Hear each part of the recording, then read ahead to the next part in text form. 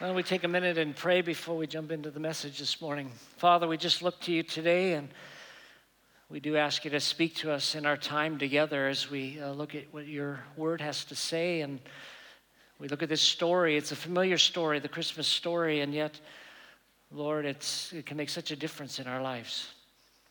And we thank you that you love the world so much as to send your Son to be our Savior. We're grateful for that. Pray in Jesus' name. Amen. Today we're going to look at the story of the Magi, which is the correct pronunciation. And it's a familiar story, I know, to many of you, but I wanted to start today with a quiz and see how well you do. So you can kind of keep a mental track of how you do with this quiz. I've got 6 questions here. The first one is this. It's a true or false. The Magi were most likely kings. So don't shout out your answer or anything, but just think in your mind, the Magi were most likely kings, true or false. And the answer to the first one is false. So I know we sing the song, "We Three Kings of Orient Are," but most likely as Magi, they might have been counselors to the kings. They were a combination of a priest, scientist, and astrologer. It was that kind of combination of an individual. Daniel was someone who is considered to be magus, which is the singular form of Magi. And in the Old Testament also, when you get to the story of Moses confronting Pharaoh, those priests that were with him that performed the miracles, those were also considered Magi. But they were not most likely kings. Dr. Nolan writes about the Magi. He's a scholar. The word Magi was originally applied exclusively to members of a priestly caste of Medes and Persians who had esoteric skills in interpreting dreams. Now, it became broader than that. Okay, number 2, do we know the names of the Magi? Yes or no? Once again, the answer is no, we do not. There have been some names that were suggested: Balthazar, Casper, and Melchior. You may have heard those names. Those were discovered on a document 500 AD-ish. And that was the first time those names came into existence, but we really don't know, and we're not sure where those names came from, but we really do not know what their names are. Number 3, how many Magi were there? 3, 12, or we don't know? And again, the answer to that one is we really do not know. There were some assumptions made that it was 3, but the bottom line is they came a long distance. They traveled hundreds of miles. It would have taken months to get there. It would have been a huge caravan. So when you envision like 3 people coming in on camels, it wasn't that. It was a huge caravan, and when they arrived in the city, it would have really disrupted everything. But most likely it was a large group. 4th question, how many types of gifts did the Magi bring? 3, 12, or we don't know? The answer is 3. That's one we do know, although there could have been more, but at least the 3 that are listed are the gold, frankincense, and myrrh. And of course, a lot of people have tried to find symbolism in those 3. You know, gold representing Jesus' kingly role. The frankincense would be his priestly role. You know, you'd offer frankincense or incense to God. And myrrh was a burial spice. In a practical sense, by the way, those gifts probably provided the funds that the young family, Joseph and Mary, needed because they ended up fleeing to Egypt, which I want to talk about next week. And this would have been where they got the money to live there the time that they were there. 5, from where did the Magi most likely come? Israel, Persia, or Babylon, or Egypt? The word Magi is a Persian word, so we're pretty certain that they came from that part of the world, which is our modern-day Iraq or Iran. That's where they would have come from, that region. And then finally, when did the Magi arrive? A, the night of Jesus' birth or close to it, or B, years after Jesus was born. Although we usually see cards that have the Magi in the same scene as Mary and Joseph with the stall and everything else, or the manger scene, they would have come probably 1.5 to 2 years later. So they were not there. They're not really officially part of the Christmas story, but they are, and it's fine that they appear in postcards. But just to realize it took them probably 8 or 9 months to get there. They probably had to plan for a few months as well, and they didn't arrive until Jesus was probably 1.5 to 2 years of age. We know this for two reasons. One is that the word that's used to describe the baby Jesus in the story is an older baby. It's not a reference to a newborn, as it is earlier when he was born. So it's a different Greek word that's used. And second, when Herod decided to try to kill the children, he chose 2 years of age and under, so we know that it was within that window that Jesus had been born. So I'm curious, any of you get them all right? Anyone here get them all right? Oh, I see some hands there. I'm impressed. All right. Well, we're going to look at the story. Our story today is found in Matthew chapter 2, verses 1 through 6. Now, if you were here last week, you know that we're doing a series titled BC, which usually stands for Before Christ, or in our case, Before Christmas. But what this series is about is looking at the Christmas story, but also looking at the prophecy that's referred to in the Christmas story. Matthew includes some prophecies from the Old Testament. Matthew indicates that certain things happened as a fulfillment of a prophecy. So in a sense, in the Old Testament, we had Christmas before Christmas. You know, before Jesus was born, there was an indication he would be born. And so we're looking at the Christmas story, but then I'm looking specifically at the Old Testament where the prophecy was first spoken and the context of that, and then we'll try to apply it to our lives. Now, our takeaway today is this, that Jesus came to be our shepherd. Now, I recognize that very few, if any of you, are shepherds, and it's an analogy that in our culture we can hardly relate to. I know that there are one or two in our congregation that have sheep, but we don't relate to this, and yet, as we'll see in a minute, the story of the Magi, and specifically the prophecy, had to do with the fact that God was going to send someone to be a shepherd. And we're going to see in a minute that by way of application anywhere that I think Jesus wants to be our shepherd. I think we go through our lives and we feel like we just don't need someone leading us. We don't need someone taking care of us. We don't need someone providing for us. These are things that a shepherd would do, and yet I think this is what Jesus wants to do in our lives, and I think it's part of this story. With that in mind, let's go ahead and begin reading in Matthew chapter 2 about the Magi. After Jesus was born in Bethlehem of Judea in the days of King Herod, wise men from the east, or Magi, arrived unexpectedly in Jerusalem, saying, "Where is he who has been born King of the Jews? For we saw his star in the east and have come to worship him." When King Herod heard this, he was deeply disturbed, and all Jerusalem with him. So he assembled all the chief priests and scribes of the people and asked them where the Messiah would be born. In Bethlehem of Judea, they told him, because this is what was written by the prophet. And you, Bethlehem, in the land of Judah, are by no means least among the leaders of Judah, because out of you will come a leader who will shepherd my people Israel. And there's that idea of shepherding. Now let's talk about the story. This story of the Magi coming into Jerusalem is really one of the more fascinating stories related to the Christmas account, because it just raises a lot of questions. Now you realize that some time had passed again since Jesus had been born, and so Mary and Joseph at this time in the story were still living in Bethlehem, but they had a place of their own. You know, Jesus wasn't in a manger anymore. And so some time had passed, but realize that after Jesus was born, things had been quiet. I mean, the night that Jesus was born was like a big deal. It was like a celestial party took place. The angels were all proclaiming, glory in the highest and peace on earth. And it was just a wonderful celebration. And then, of course, these shepherds showed up at the manger where Joseph and Mary were. And it's as if the birth of Jesus could not go unnoticed. Like God just had to throw a birthday party for his son. But then time had passed.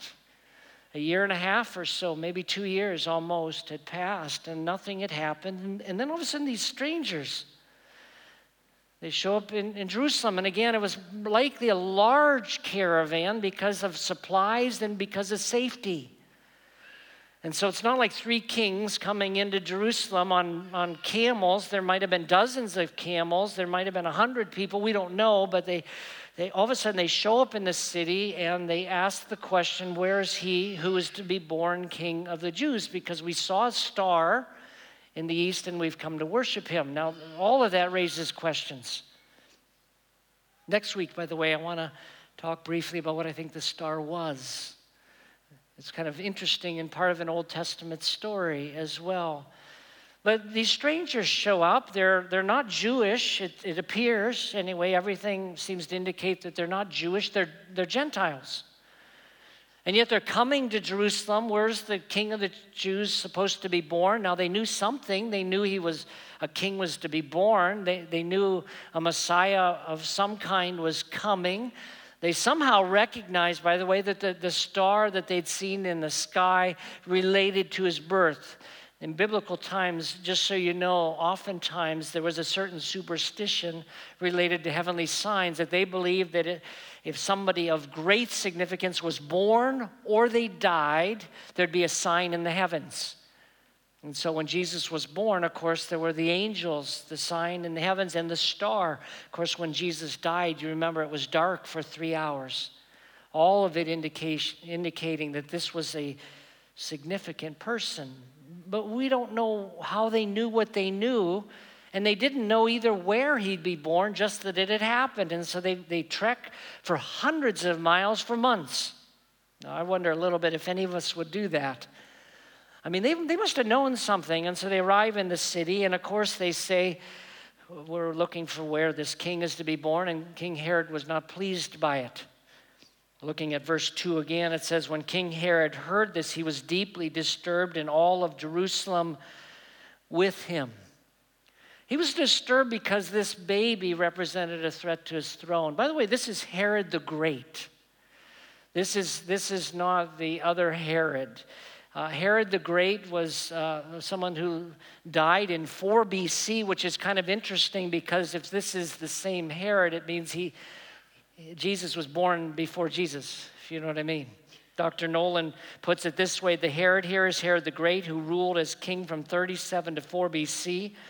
He was a figure of heroic proportions, whose rebuilding of the Jerusalem temple represented a major feat of ancient architecture, but whose rule was tyrannical, ruthless, and cruel. He was an outstanding builder. In fact, they don't know how he did a lot of the building that he did, but he was also exceptionally cruel. He's the one that before the story's done is going to try to kill the baby Jesus and ends up killing the infants that are in Bethlehem. But the whole thing is a mystery. Now, part of the reason I think God included this story in the Bible is to demonstrate that Jesus was not just for Jews. He's for Gentiles, non-Jews, for you and for me. I appreciate that story is included in here to say that it's possible for Gentiles to find Jesus and to find him specifically in this story to be the shepherd. But they asked the question of Herod, where is the baby to be born? Herod did not know the answer, so he went to the religious leaders. We pick it up again in verse 4 where it says, he assembled all the chief priests and scribes of the people and asked them where the Messiah would be born. In Bethlehem of Judea, they told him, because this is what was written by the prophet, and you, Bethlehem, in the land of Judah, are by no means least among the leaders of Judah, because out of you will come a leader who will shepherd my people, Israel. They were all in agreement that this was the location. It's based on a prophecy from a prophet named Micah who lived 700 years earlier. And there was, it seems, universal agreement at the time of Christ that this baby, this Messiah whose coming was foretold, was to be born in Bethlehem. Part of the reason I think they were sure of it is that someone else of note was born in Bethlehem as well. His name was King David. And King David's descendant was supposed to reign forever and ever. And so they knew that this Messiah was a descendant of David who came from Bethlehem. So when Micah made that forecast, they just realized this is it. It's definitely Bethlehem. What's interesting about Bethlehem is how tiny it was at the time that Jesus was born. It was a dot of a town. I don't know that you could call it hardly a town. My research indicates that there would have been about 300 people that lived in Bethlehem when Jesus was born, and some have suggested it's as few as 100. So for a prophet to make a prophecy 700 years in advance that the most significant person who's ever been born is going to be born in a town of 100 to 300 people is really quite remarkable. It'd be kind of like picking a town in West Virginia that you've heard of but have no idea where it is because it's so small. You know, one stoplight. And you realize, yeah, the Messiah is going to be born there. And you'd say, really? I mean, I understand that David came from there, but the idea that the Messiah would come from there, it's one of the reasons I'm confident that the Bible is the Word of God, because you really couldn't prophesy something like this except that it be from God. But let's look at the original prophecy. Let's go back to Micah and what he was talking about when he made the prophecy. And so we go to Micah chapter 5, and verse 1 starts out kind of odd and ominously. It goes this way: "Now, daughter who is under attack, you slash yourself in grief. A siege is set against us. They are striking the judge of Israel on the cheek with a rod." And then the very next verse is the one that we've been looking at. "O you Bethlehem, small among the tribes of Judah, among the cities, out of you will come a ruler." Now, what's he talking about? What's Micah talking about? Well, I believe he's talking about the worst day in Israel's life as a nation. If you look at Micah and the other prophecies he made, plus the other prophets, you realize he's talking about the total destruction of all of Israel. Now, just before he made this prophecy, something happened of great significance. The king of Assyria had already wiped out most of Israel. Last week I talked about how 10 of the family lines, the 10 tribes of Israel, had formed what was called Israel. The Assyrians swept in, killed most people, and took the rest into exile to Assyria. The only thing that was left at the time that Micah was talking here was Judah and Benjamin and the city of Jerusalem. And the people were talking like, well, I'm sure nothing's going to happen to Jerusalem. It's God's city. We're all set. And then all of a sudden Micah says this: "Now, daughter who's under attack, you slash yourself in grief. A siege is set against us. They're striking the judge of Israel on the cheek with a rod." He's describing the siege that was going to take place against the city of Jerusalem, and it would lead to its utter destruction. When it says he struck the judge on the face with a rod, it's an insulting type of idea. Like if you slap somebody. It's humiliating. You slap somebody, only this is a rod. It's talking about the destruction of Israel. Now, I don't know how you'd feel if you heard a prophet say that's what's happening to America. I mean, if they said that, I'm not saying that. But what if already 2/3 or 3/4 of the nation had been taken over by some other entity, and the only thing that was left was our capital, Washington, D.C., and of course the state of West Virginia? We'd be left because we're close by, you know. And we think, boy, we dodged a bullet. You know, the Assyrians came, the Assyrians went, we're still around. We're doing okay. And then all of a sudden somebody comes along and says, "Oh, I got news for you. It ain't done yet." Now, he wasn't describing the Assyrians in his prophecy. Most scholars are convinced it was Babylon. And actually, the events that Micah was talking about here weren't going to happen for about 100 more years. God, in his kindness, was giving them more time to turn back to him, to not make the mistakes that their neighbor Israel had made. It was God's grace. But what's encouraging to me about Micah's prophecy is that right after he says, "This is it, guys," because they were going to be completely annihilated. The only people left in all of the nation of Israel when the Babylonians were done were the poorest of the poor. They left some people there to kill the animals so that they didn't outgrow the land. I mean, that's all that was left when Nebuchadnezzar was done. In the midst of that prophecy of utter destruction, God said, "I've got some good news. I'm not forsaking you completely. And that's where we get into the next verse. Verse 2 of Micah 5, Bethlehem Ephratah, you're small among the clans of Judah. One will come from you to be ruler over Israel for me.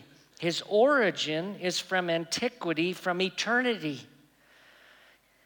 Verse 4, he will stand and shepherd them in the strength of Yahweh, or the Lord, as most of your versions put it, in the majestic name of the Lord his God.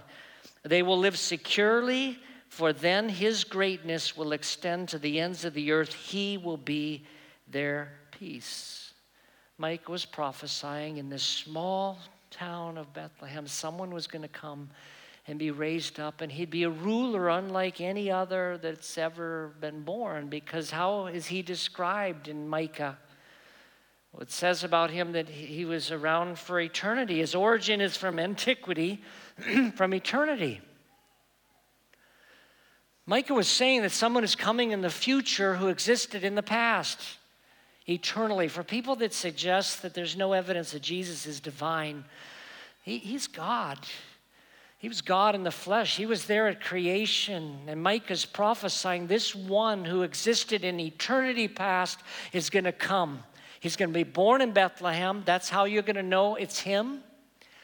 And it says he's going to reign over all the earth. Now, last week I made the point that a lot of biblical prophecies have 2 and 3 fulfillments. This is an example. Only half of this was fulfilled. Only the part of his birth. Of course, we know that Jesus was born in Bethlehem, but then he went to a cross. But this is why we believe he's coming back. Besides the fact that Jesus says, I'm coming back, told his disciples, I'm coming back. The same way you saw me ascend into heaven, I'm returning. We believe he's going to rule literally on the earth. Micah was prophesying the same thing. He was going to bring once and for all lasting peace, which is what Jesus wants to do in this world, and it's what he wants to do in our own lives as well. It was an amazing prophecy. And this baby was born, and he's described as someone who would shepherd Israel. So here we come back to this analogy. Now, you remember when Jesus walked the earth, at one point he talked to his disciples about being a shepherd. In John chapter 10 and verse 14, he said, I am the good shepherd. I know my own sheep, and they know me. As the Father knows me, and I know the Father, I lay down my life for the sheep. Now, he was claiming again, I think here, to be heir to the throne of David, that other shepherd that lived in Bethlehem that became a king. And he says, I'm the kind of shepherd, and my sheep know me, and they know, and I know them. Now, if you're a believer in Christ, if you really have a relationship with Jesus Christ, you understand what this is talking about, don't you? Like, you know Jesus, and he talks to you, and you talk to him. I know that people that don't understand it think it's like crazy, but it's true. That we understand, we hear his voice. We recognize the Lord Jesus as he's trying to shepherd us. Now, again, this illustration of a shepherd isn't always helpful for us, but it does relate to where I want us to apply this, because I do believe that we need a shepherd in our lives. We don't always recognize it. The place I would go to understand what Jesus wants to do in our lives is Psalm 23. We think of that as just a psalm that David, the great shepherd king, wrote. I kind of view it as a prophetic psalm, a prophecy. Many of you have memorized Psalm 23. The Lord is my shepherd, I shall not want. By the way, that means I shall not be in want. For years in my life, I thought, why don't I want him? Lord is my shepherd, I shall not want. It didn't make sense. I don't want him. No, I shall not be in want. That's what he wants to do for us. He makes me lie down in green pastures. He leads me beside still waters. He restores my soul. He leads me in the paths of righteousness, the path I need to take for his name's sake. Yea, though I walk through the valley of the shadow of death, I won't fear any evil because you're with me. Your rod and your staff, they comfort me. You go to prepare a table for me in the presence of my enemies. In other words, I'll be victorious because of you. Surely goodness and mercy will follow me all the days of my life, and I'll dwell in the house of the Lord forever. I think Jesus wants to be our shepherd. Of course, he said that to his disciples, and he says that to us as well, and he's the shepherd of Micah 5:2. And Micah 5:3, the one who wanted to shepherd all of Israel, which includes all the believers in Christ. So my question is, have you found him to be your shepherd? And are you allowing him to lead you in these places? Are you allowing him to restore your soul? Are you trusting him to lead you in the green pastures and take care of your needs and protect you from harm, lead you through the very valley of the shadow of death where you don't have to fear evil? He wants to be our shepherd. But let's wrap up the story of the Magi, because they were told where it was, and so they decided to head to Bethlehem.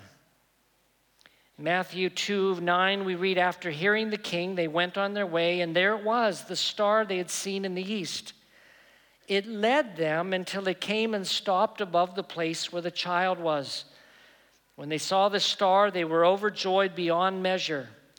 Entering the house, they saw the child with Mary, his mother, and falling to their knees, they worshiped him. Then they opened their treasures and presented him with gifts, gold, frankincense, and myrrh. And being warned in a dream not to go back to Herod, they returned to their own country by another route. Their trip was met with success. Now, I'm curious if they would have, and I'm really not curious, it's more maybe rhetorical, would they have viewed that this was worth it?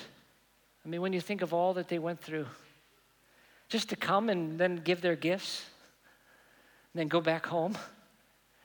See ya, honey, in 8 more months. Make sure you send the dispatch. For them, it was worth it because they'd met Jesus. I am convinced he is worth it. Some of you don't yet have a relationship with Christ. He makes all the difference in the world. In this life and the next. In the next life, of course, through faith in Christ, we receive the free gift of eternal life. Because he died for our sins. He paid the price so God could accept us as his children. In this life, he's our shepherd. Have you put your trust in him? That's the starting point for some of you. The rest of us during this time of year, I just think of following the example of these Magi in terms of their acknowledgement of who Jesus was and the adoration they had for him. This is a wonderful time of year to focus on adoring him. By the way, when it says they presented his gifts, the word that's used for presented is a religious term. It's a word that's used to offer a sacrifice. When it says you presented the lamb to be sacrificed, it says they presented their gifts. That's something you do to God. They knew who he was. And their lives were changed by this encounter, I'm sure, with this baby. Let's pray. Father, thank you for the story. Thank you, Lord, for including this example of how you somehow reached out to these non-Jews, these Gentiles, and became for them a king and a savior and a God. And you are indeed worthy of our worship, and we're grateful because it means the door is open to the rest of us, Lord. Now, they're the ones who saw. Religious leaders of the day did not.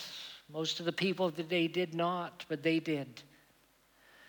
And they found Jesus, and that's worth everything. Pray, Lord, today, if any don't know Jesus Christ, they'd come to find him today. And Lord, I pray you help us to adore your Son, for he's worthy of our praise. We pray in Jesus' name. Amen. If you want to talk to someone, by the way, about how to begin a relationship with God, there'll be some people up here that will talk with you or pray with you immediately after the service. Have a blessed week.